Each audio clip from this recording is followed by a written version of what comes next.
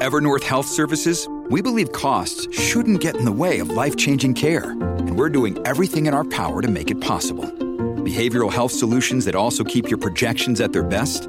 It's possible. Pharmacy benefits that benefit your bottom line? It's possible. Complex specialty care that cares about your ROI? It's possible. Because we're already doing it. All while saving businesses billions. That's Wonder made possible. Learn more at evernorth.com/wonder. If you've got a thirst for knowledge that never quits, Brightside Podcasts are just what you need. Whether you're into recent discoveries, space exploration, true stories, or useful tips for self-improvement, psychology, gadgets, or just your day-to-day routine, there's something for everyone.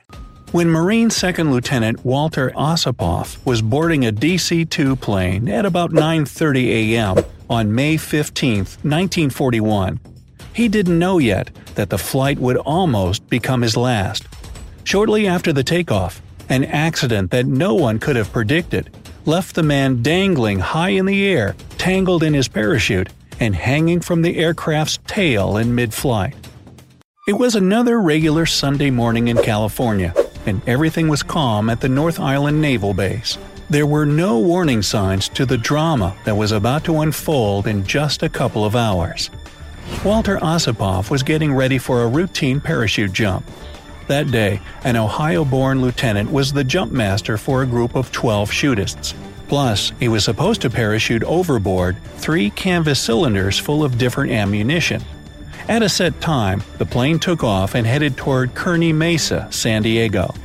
Most of his men had already jumped out of the aircraft when Osipov decided it was time to send the cargo packs through the hatch. He pulled out the first 150-pound container and was about to send the second pack flying when the unthinkable happened. His parachute's ripcord got tangled with the automatic release cord of the cargo cylinder, and the next thing he knew, his parachute was deploying inside the plane. Horrified, the man was trying to grab the billowing silk, but it slipped through his fingers like water, yanking Osipov out of the plane.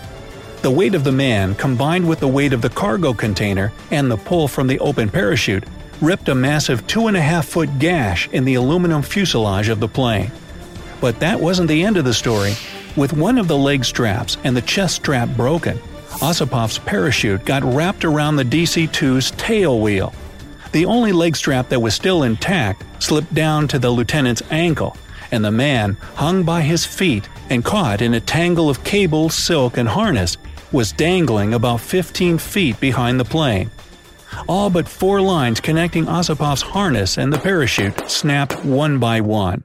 Luckily, the seasoned parachutist knew well enough not to release the emergency chute. Otherwise, with this parachute pulling him back and the airplane moving forward, he could be torn in half. Osipov was conscious and aware both of the dire situation he was in and of the fact that he was hurting all over. But at that time, he didn't know yet that 2 of his ribs, as well as 3 vertebrae, had been fractured. Discover why critics are calling Kingdom of the Planet of the Apes the best film of the franchise. What a wonderful day! It's a jaw-dropping spectacle that demands to be seen on the biggest screen possible. We need to go. Hang on. It is our time.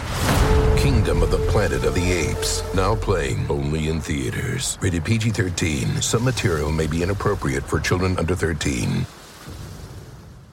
A cargo hatch handle had cut his left shoulder and arm, and he was badly bruised all over. The only thing the man could think of was to keep his eyes tightly squeezed and his arms and legs crossed against the violent wind. The first person who figured out that something had gone wrong, besides Walter Osipov of course, was the plane's pilot, Captain Harold Johnson. The control wheel hit him in the stomach hard, and immediately after that, the man realized the plane's nose tilted up precariously. The tail felt so heavy that the pilot had to struggle to guide the nose back down. With growing dread, he realized that a person was hanging from the plane's tail. Unfortunately, there was no radio on board, and Johnson couldn't call for help. That's why the pilot decided to risk a daring maneuver. Having lowered the plane as much as he could, Johnson started a circle over Camp Kearny, Camp Elliott, and then over the Naval Air Station in the harbor of North Island. His speed was just 110 miles per hour, and it was the slowest he could manage. Unfortunately, such speed made the plane spend much more fuel than normal, and this problem had to be solved immediately. Inside the plane, the rest of the crew were struggling to find a way to pull Osipov back to safety, but all their attempts failed since they couldn't reach the man. On top of that, they were risking slipping out of the plane themselves because nobody had a parachute on. Meanwhile, the plane had already lowered to an altitude of just a few hundred feet, and the pilot could see people standing on the ground, their faces upturned in shock.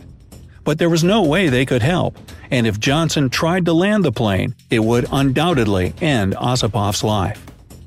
But just when it seemed there was no hope for a happy ending, Lieutenant Bill Lowry looked up at the sky. The 34-year-old Navy test pilot had just finished his observation flight and was strolling toward his office, together with John McCants, a 41-year-old aviation chief machinist mate. Almost immediately, the two men realized what was going on, and Lowry phoned the control tower with the request to approve his rescue plan. After that, the lieutenant ordered the mechanic to prepare the plane, a two-seat open cockpit Sock 1 for takeoff. Before, Lowry and McCants had never flown together, but both were ready to try the impossible. As the men were climbing into the plane, several Marines sprinted toward them, holding out knives to cut Osipov's shroud lines loose. As the plane carrying the two Navy men roared to life and took off, all the activity on the base, as well as in San Diego itself, seemed to freeze. People crowded on roofs, children gathered on the streets. All eyes were fixed on the planes. By that time, the crew on board the DC-2 had already managed to pull Osipov back in a bit, but this process was nowhere near completion. Lowry and McCants were flying at an altitude of 300 feet, right under the dangling parachutist, but the air was too bumpy to attempt an approach. With the help of hand signals, Lowry explained to Johnson that they had to head toward the Pacific where the air was smoother. Also, the planes climbed to a much higher altitude of 3,000 feet. Johnson was holding a straight course and flying at the speed of 100 miles per hour, similar to that of the smaller plane. The most alarming thing was that Johnson had enough fuel for only 10 more minutes at the most. Osipov was in pretty bad shape as well, and blood was already dripping from his helmet. It meant that Lowry and McCants had to act fast and precisely.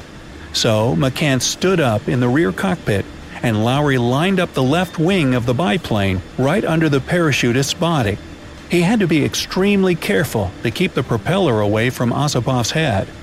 After several agonizing seconds, McCants managed to grab the dangling man by his waist and felt Osipov fling his arms around the mechanic in a panic grip. Another day is here, and you're ready for it. What to wear? Check. Breakfast, lunch, and dinner? Check. Planning for what's next and how to save for it? That's where Bank of America can help. For your financial to-dos, Bank of America has experts ready to help get you closer to your goals. Get started at one of our local financial centers or 24/7 in our mobile banking app. Find a location near you at bankofamerica.com/talktous. What would you like the power to do? Mobile banking requires downloading the app and is only available for select devices. Message and data rates may apply. Bank of America N.A., member FDIC. But now the men were facing another problem.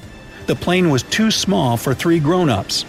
That's why McCants had to stretch the parachutist's body across the top of the fuselage. Even though Lowry was doing his best to keep the plane in the necessary position, they were desperately running out of time. McCants was trying to cut the shroud lines, but it was taking more time than the men had expected. And then, suddenly, a grinding screech filled the air. The propeller of the Sock 1 sliced about 12 inches off the bigger plane's tail. Miraculously, both planes were still flying, and Osipov was still lying horizontally on the top of the fuselage. Besides, during the collision, the biplane's propeller cut through the shroud lines, and the planes were free to land. But while Johnson landed his aircraft safely and without any problems, Lowry wasn't so lucky. A part of the parachute got stuck in the plane's rudder, and the pilot couldn't control the direction of the descent. Grasping each other in the rear seat, McCants and Osipov could only hope that Lowry's skills would help them stay alive. And indeed, the pilot managed to land the plane, and in mere seconds, it was surrounded by cheering people. Osipov, who was taken to the hospital after enduring his nightmarish 33-minute flight, made a complete recovery. After his release 6 months later, he returned to parachute jumping and got promoted to first lieutenant. As for Lowry and McCants, both men got the Distinguished Flying Cross for extraordinary heroism.